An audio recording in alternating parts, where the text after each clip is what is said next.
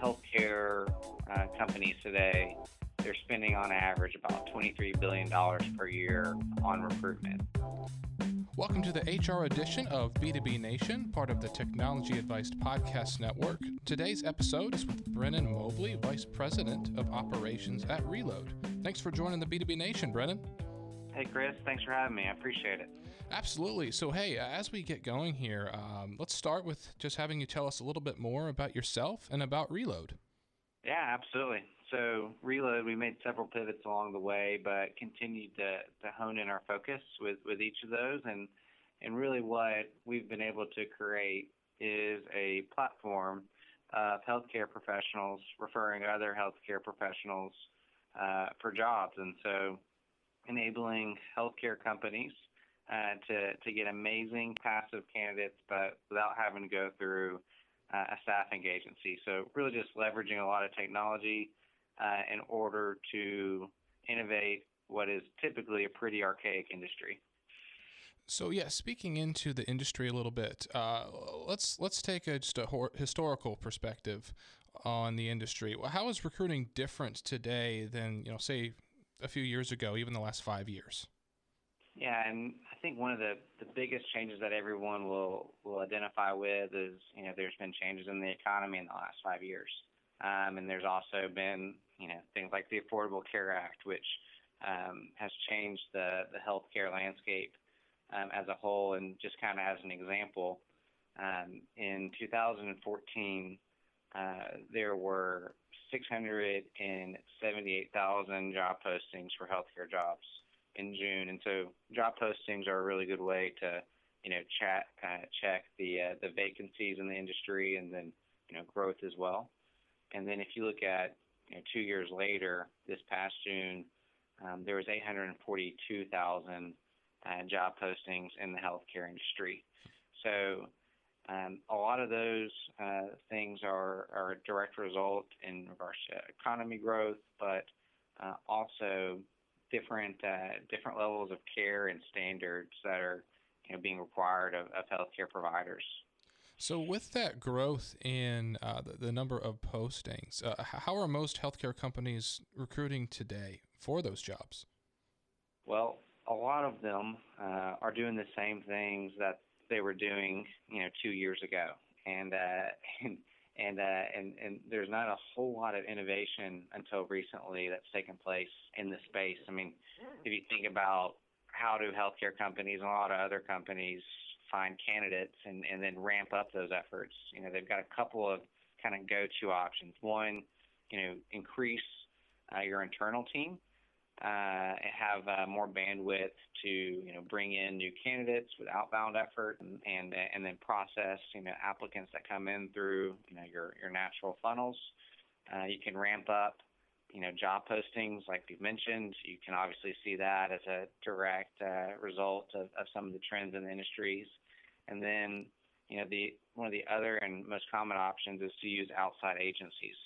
And there's advantages and disadvantages in that regard of using an outside agency. It can speed up your time to fill, but also there's going to be a cost associated with it as a result. So, but if you look at healthcare companies today, they're spending on average about $23 billion per year on recruitment, which I think that's about the size of Jamaica's GDP. So there's a lot of needs, and there's really a lot of money being thrown into that space. That is an unbelievable amount of money to invest in that. So with that, you listed some great things. So there's job postings, there's outside agencies, certainly outbound efforts. That makes a lot of sense.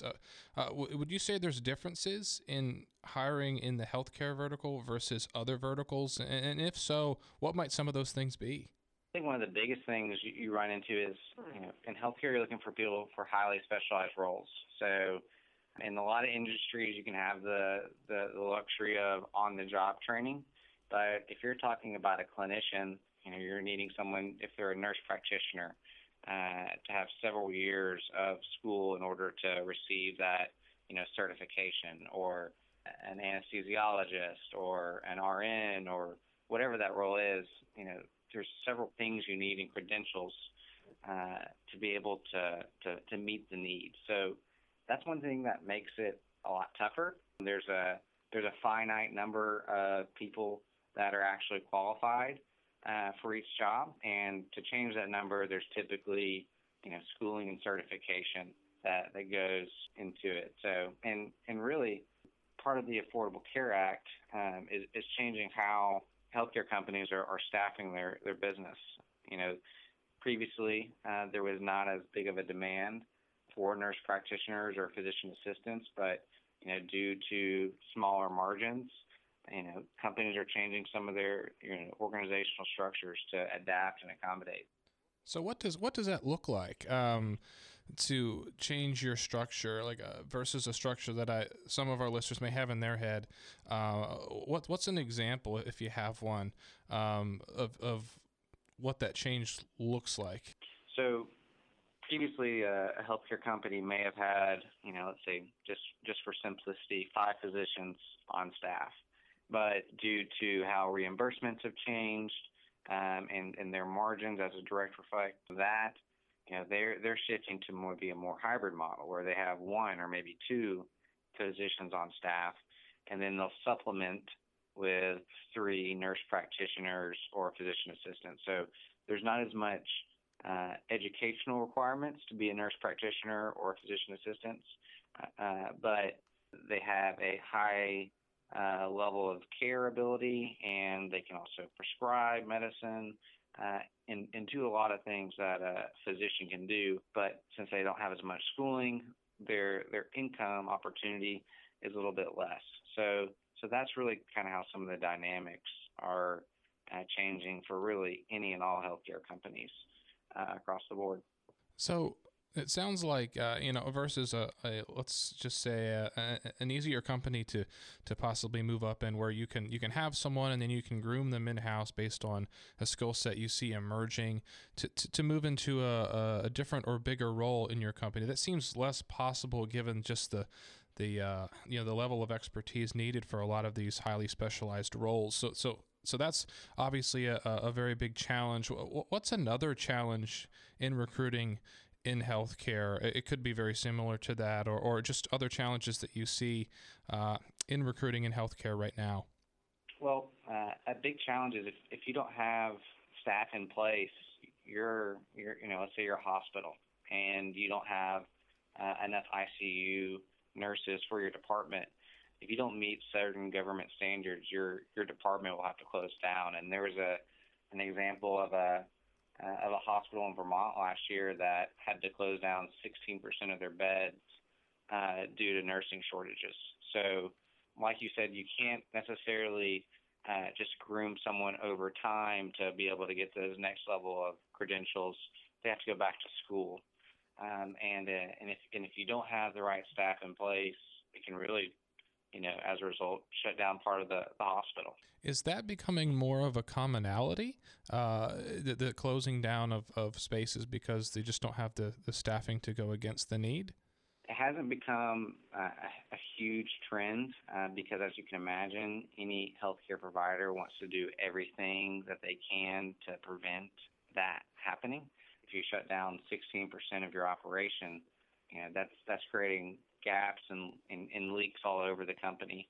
But what you're seeing is, in order to prevent scenarios like that, companies spending more and more money on recruitment and on finding candidates in order to avoid the scenario in general. So, for example, the average company right now is spending $17,000 to hire a nurse practitioner if they use outside resources.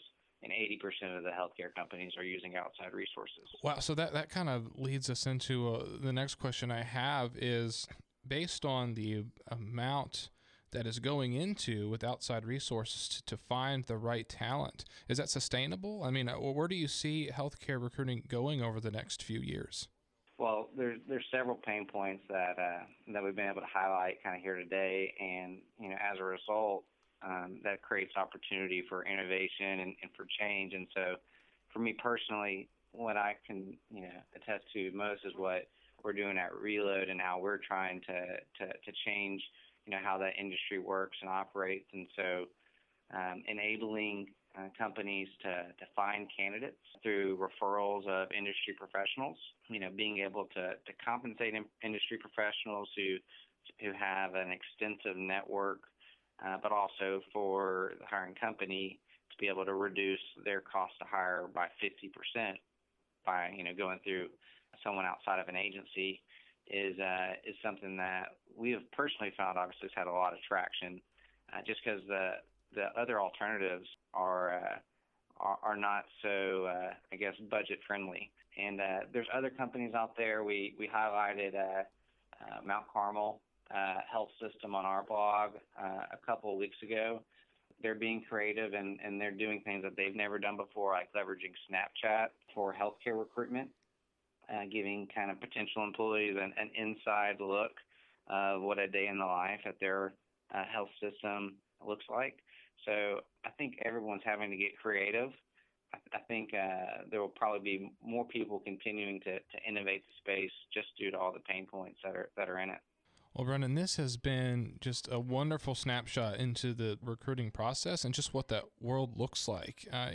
As listeners are looking to find out more, how can they find out more about you and about Relode? Yeah, absolutely. You can visit us on the web at Relode, RELODE.com. And we've got a team in place where we can help either if you're a healthcare professional, get you plugged into our platform to get notified of job opportunities that you can refer your friends to, or if you're a healthcare company, ways to create innovative solutions on finding candidates from crowdsourced referrals at half the cost of a traditional offering. So that would be the best way to get started is at Relode.com. All right. Well, thank you so much for the great discussion today, Brendan. This was great. Well, thanks, Chris. I appreciate you having me. Absolutely. And thank you to our listeners for following along.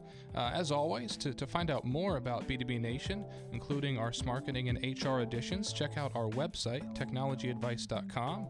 And lastly, if you enjoyed the episode, please rate us on iTunes. Thanks for listening.